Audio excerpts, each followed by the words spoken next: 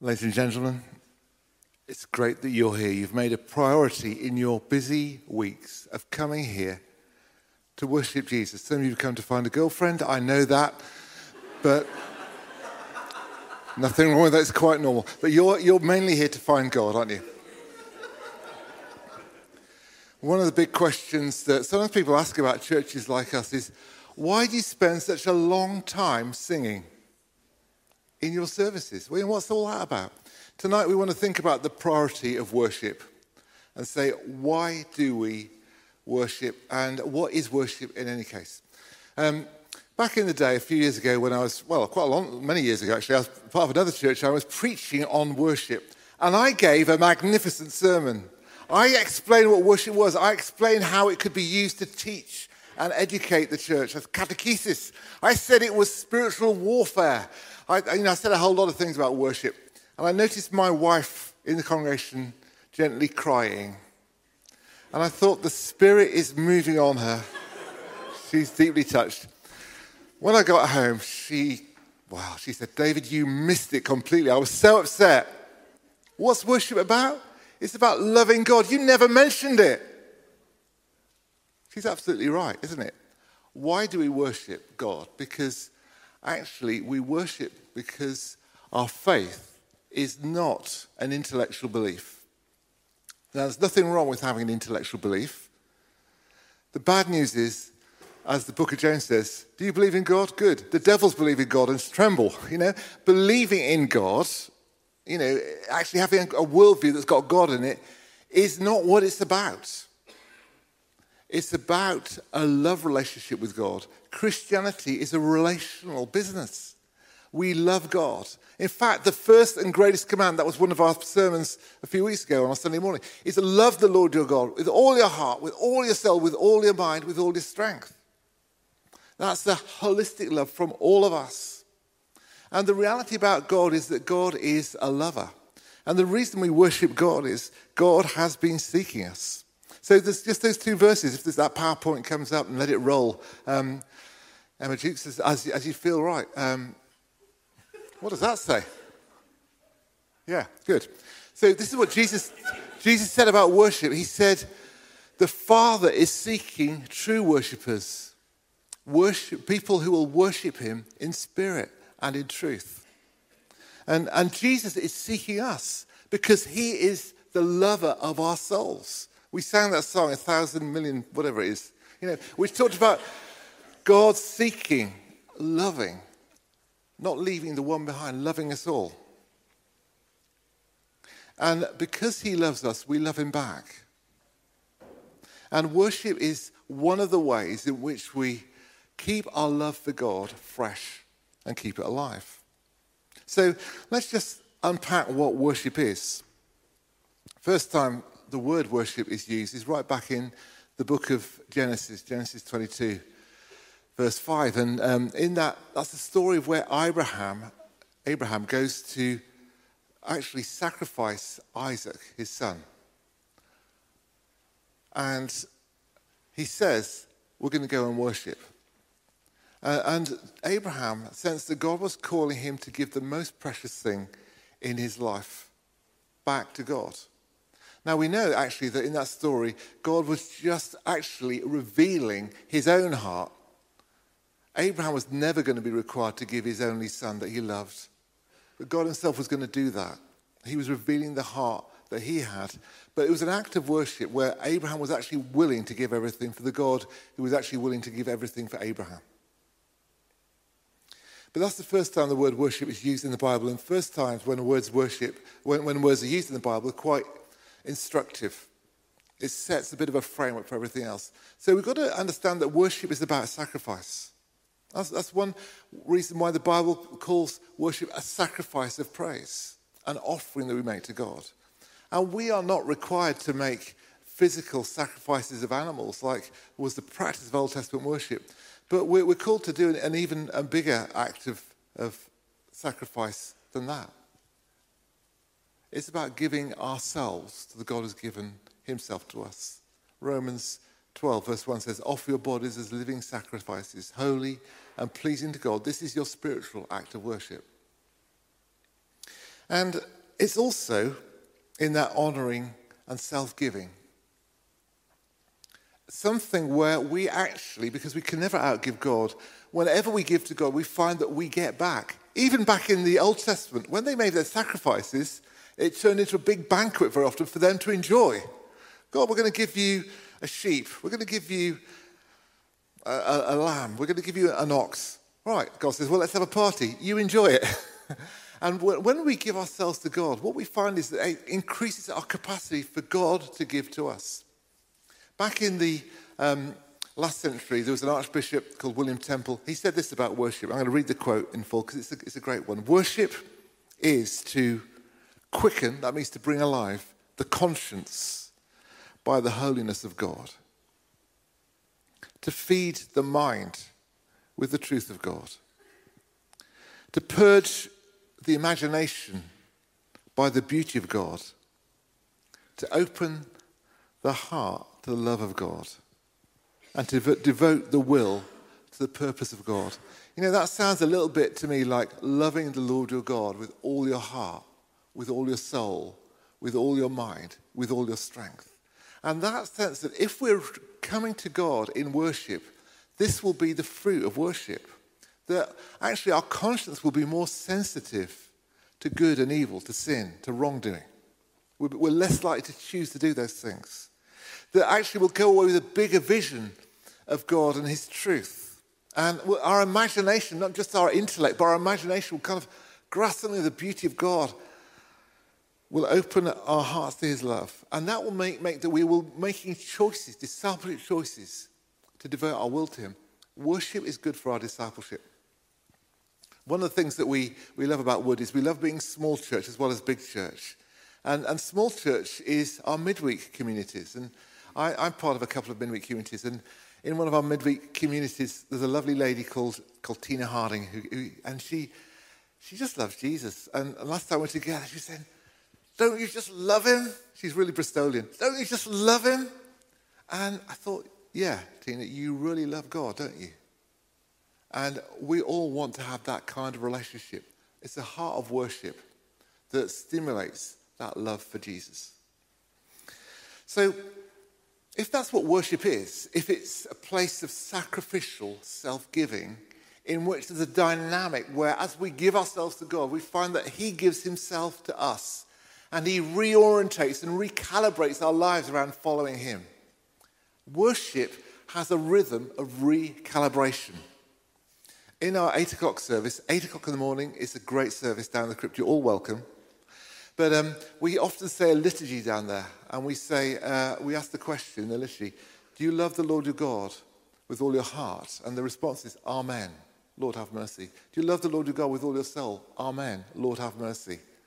And the reason we do that is we're recalibrating our life by saying, yes, I do love God. I want to obey that commandment to love him. But we say, Lord have mercy, because we recognize also that we fail to do that. And that our hearts and our appetites are wayward and we go all over the place at times. But Sunday by Sunday, we come back to worship and we reorientate ourselves. Do you know, a weekly rhythm of restoring relationship is so helpful. Actually, in my marriage, we have a date night once a week because a weekly rhythm of prioritizing one another is really good for our relationship. It's an irreducible minimum. And I want to suggest actually that without a weekly rhythm of worship in our lives, it can mean that our love for God doesn't sustain in the way it's designed to. And where God gives us a place of Sabbath, of fellowship with him, of rest and refreshment, of prioritizing him, not because he's needy, but because we are. And actually we need that rhythm for our own well-being, but particularly for our well-being relationship with God. So I want to commend you, those of you who make a real pattern and rhythm of worship, particularly 1-in-7 rhythm. But how do we worship God? Well, here at Woodies, we worship God around some values, and I'm going to share some of our worship values with you. The first thing is, we want to worship God with non-religious Christianity. And, I find that I can get religious quite quickly. And what I think religion does, it kind of replaces the real thing by some rules and formulas. And I don't know how many of you are in love at the moment. You know, maybe you're in a romance right now. And probably, if it gets very formulaic, if you kind of think, right, I'll just put in my diary, I really need to text her at 10 o'clock in the morning. Or, I mean, I'm not suggesting that's not a bad thing to do, but if it's just that, you know, if it's just kind of, or you've got that ritual, I always say that, I mean, and maybe it's fine, but it may indicate there's something that the first love that's passionate and creative and desperate to be with the beloved is a bit missing. It's gone a bit cold, it's gone a bit formulaic. And I think that can happen to us, you know, and I think that when it happens, when religion happens to us, it can become a little bit ugly because it can become a bit legalistic. It can be a bit rule-driven. It can be a bit judgmental of other people who don't do things the way that we do. It can be about institutionalizing things that are meant to be life-giving. So we want to have non-religious Christianity in this church, you know. And Jesus was just so non-religious, wasn't he? And when you read the Gospels, and I hope you do, and I hope you enjoy the Gospels, but Jesus is like a breath of fresh air going through a religious culture. You know, they were so religious in Jesus' day that he would do a miracle on the Sabbath in the synagogue, and they said, you can't do that. You can't heal someone. Jesus said, look, guys, you're missing. It's the Sabbath. What better day for someone to get their healing? He said about a woman who was healed on the Sabbath. This woman who Satan has bound for 18 years is being set free on the Sabbath day. You should be rejoicing, not criticizing. But the religious spirit is really unhelpful. We want to be non-religious. And actually, that's why we don't wear religious clothing. Why we have a relaxed and informal approach. That's not because we want to be casual, but because we want to be accessible. And I suppose that's the second thing about our worship. We want to welcome unchurched people and new believers and not hinder them from finding the Lord. So we want our worship to be deep, but we also want it to be accessible, which might mean from time to time explaining things and actually valuing the person who's a visitor. And if you're a visitor tonight, we value you. It takes courage to go into a strange building to experience a kind of culture that may not be your comfort zone. But we want to say that you're so welcome. And we hope that in our worship, you will encounter the things that we seem to be encountering, which is the presence of God and a relationship with him. And that's the third thing about worship. It's about intimacy. We want to address the Lord with love and adoration, to draw near to him, not just talk about him. And there's two kinds of hymn or worship song. There's the hymn about God, and there's the hymn to God. And anyone can sing the song about God. I can sing immortal, invisible, God only wise, in light, inaccessible, hid from our eyes, most blessed, most glorious. You know, I can see those kind of things. It's theology, and it's true, and it can do me good. But it's not so easy for me to sing, I love you, Lord, and I lift my voice to worship you. Because it's easy for me to talk about God, but when I talk to him, it searches me. Do I love God? Do I really love him? Can I say that face-to-face worship? And intimacy in worship isn't so much about style. It's not whether the worship is quiet or loud. It's about whether it's face-to-face worship or not. And here at Woody's, it's not that we want to kind of have all our kind of songs like Jesus is my boyfriend kind of songs, because sometimes worship is kind of caricatured. But we do want to have honouring but direct worship to God. The most common word for worship in the New Testament is proskuneo, which means to kiss toward. And for me, I see that as a time of intimate homage. I can imagine a ruler kind of, extending his hand and a subject taking his hand and kissing the hand, which would be a very intimate but also very reverential gesture. And somehow we're combining reverence and intimacy when we worship God. We're not casual about God. He's the one who made everything. He's awesome. And yet he invites us to draw close to him in intimacy. He is our Father. We are his children. He is the lover of our souls. He does address us together as his bride. The church is the bride of Christ. I'm not, but we together are the object of his affection. So we have intimate worship. And then we want to have worship that is naturally supernatural.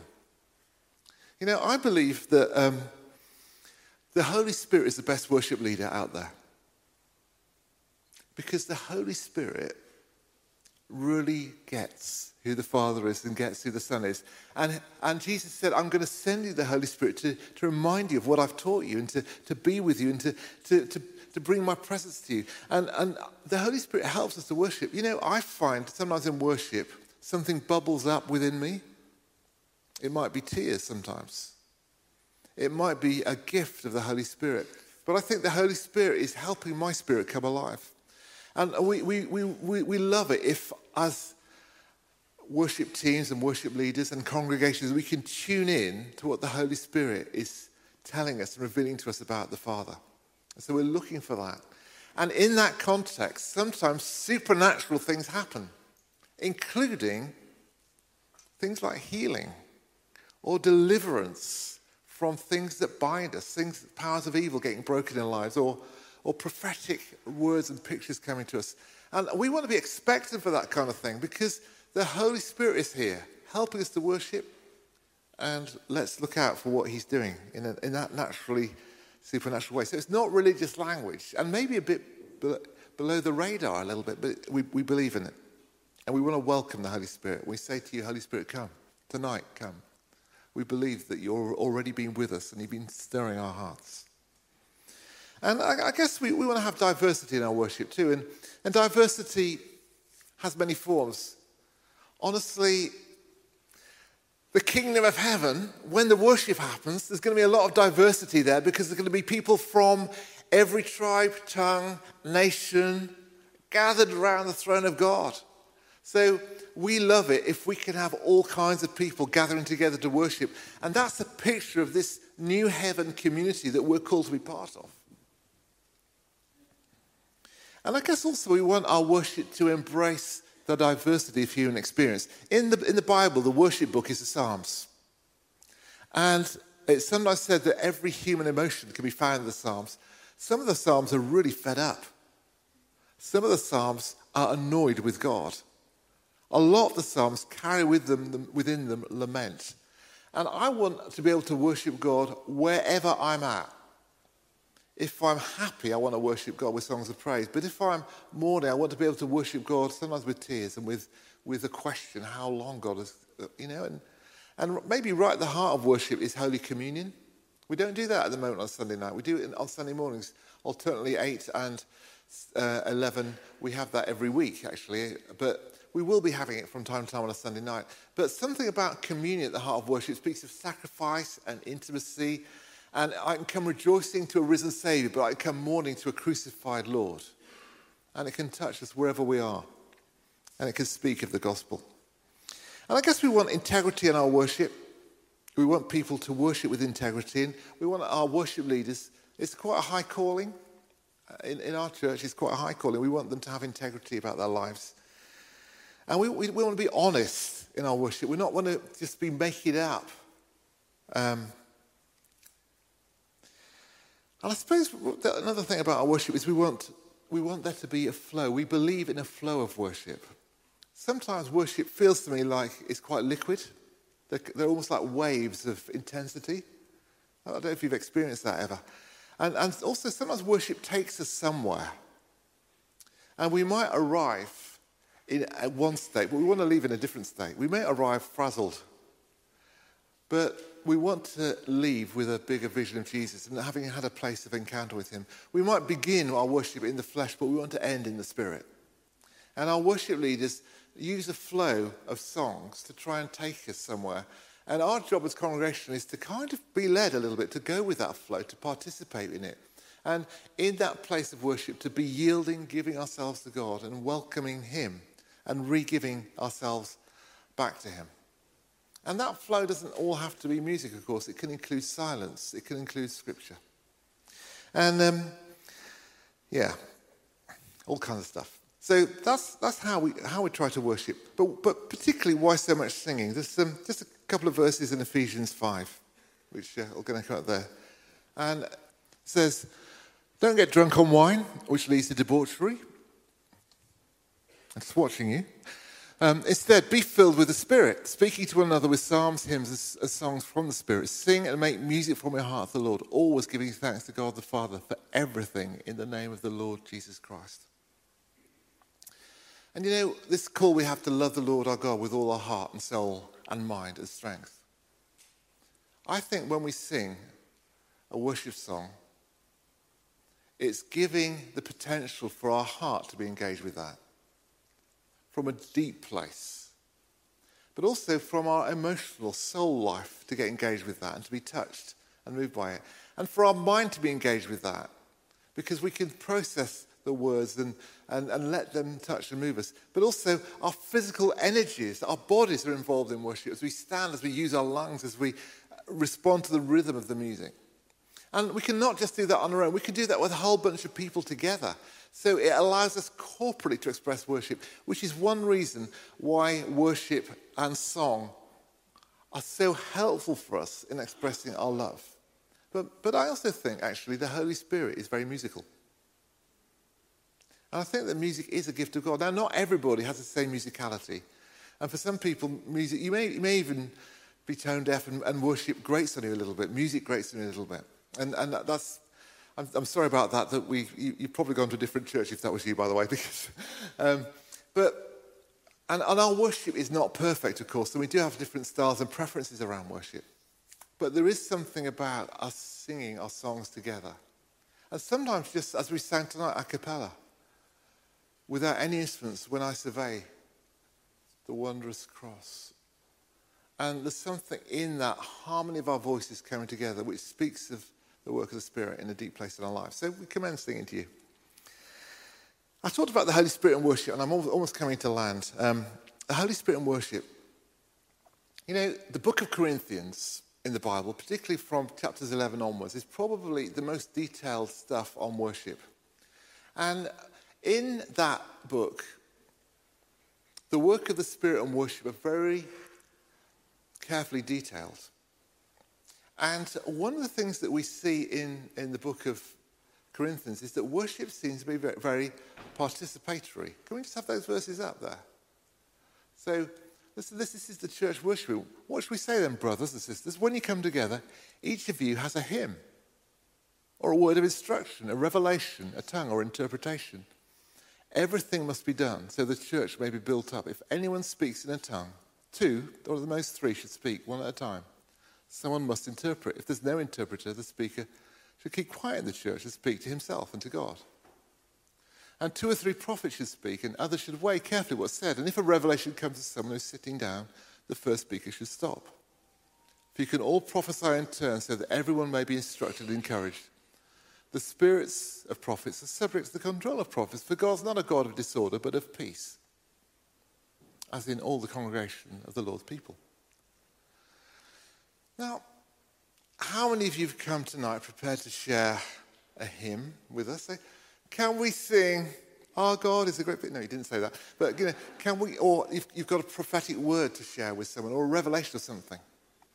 Now, the reason you haven't done that is, first of all, because we've not given you permission. You don't feel you're permitted to do that, do you? You think you're being led in worship and you haven't got a contribution.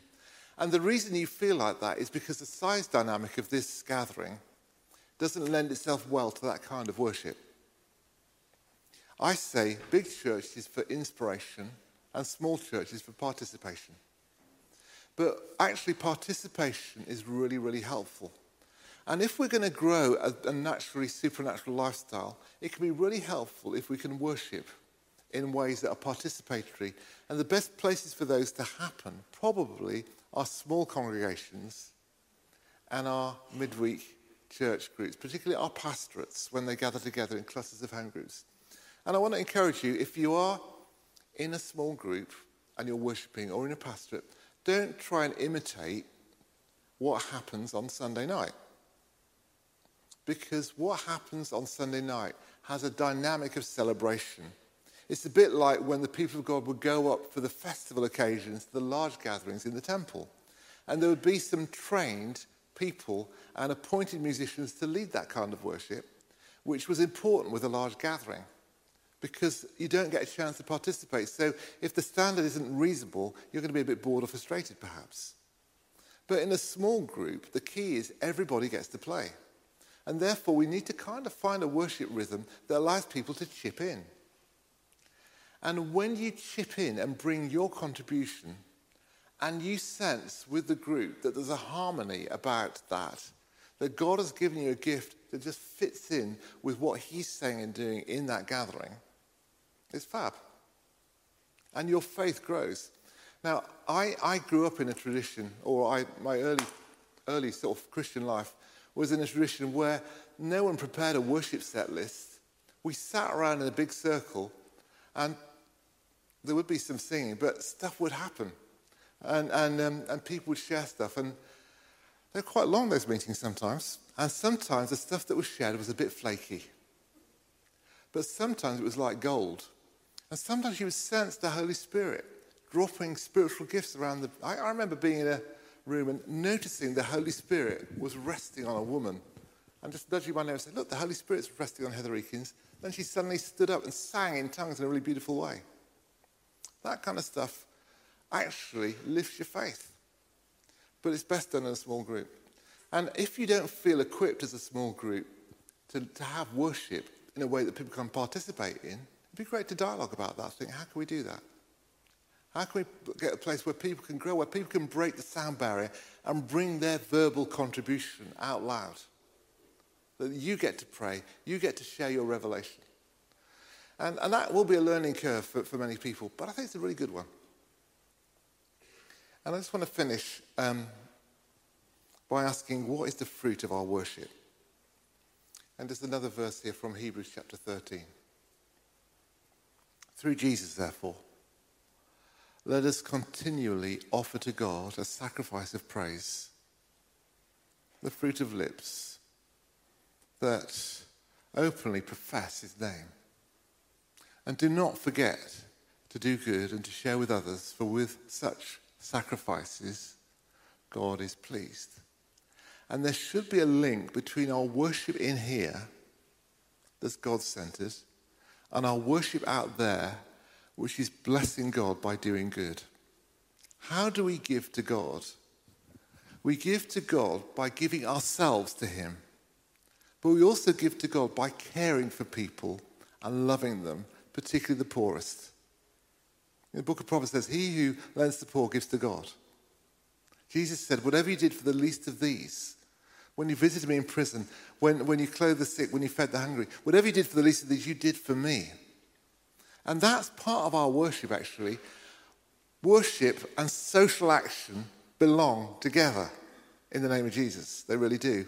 And part of the fruit of a worshiping life should be, if I've really been worshiping, I should love God more. And if I'm really loving God more, I should love my neighbour more, particularly my vulnerable neighbour, because it's all about going right back to where we started. This is a love relationship.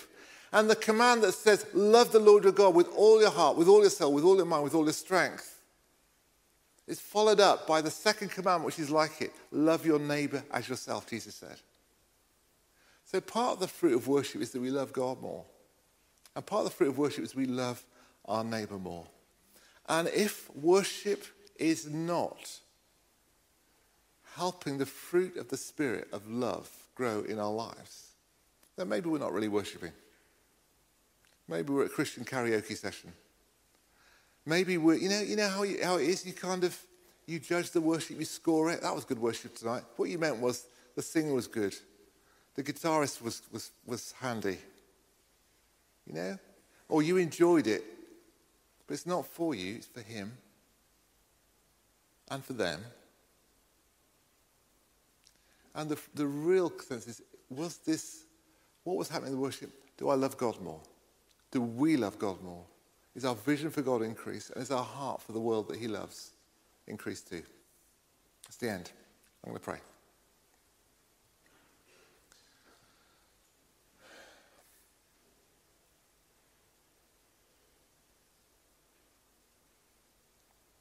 There's an awful lot of love in this building. And it's God's love for you. Matt was saying, that you're loved. God loves you. And he wants you to know that and to be able to relate to him, the lover of yourselves. Father God, we pray that your Spirit would help us to be lovers. To be lovers of God with the abandon that David had when he danced before you. To be lovers of God like your son, who said, I only do what I see the Father doing. I want to please him. And we pray, Holy Spirit, you'd increase our love for our Father. In Jesus' name, amen. Next week, as we are in this place, there's going to be a baptism. And John's here tonight. Where are you, John? Are you in the building? There he is. He's over there. And he's a new boy, actually. And God's been working in John's life, and he wants to give himself to God in a very public way. We're going to celebrate with you next week, John. But we're going to go back into worship in a minute. So we're going to hand back to the worship to you, Matt. Look, we've talked about worship. Should we do some? Go on, let's hand back to Kat and the team.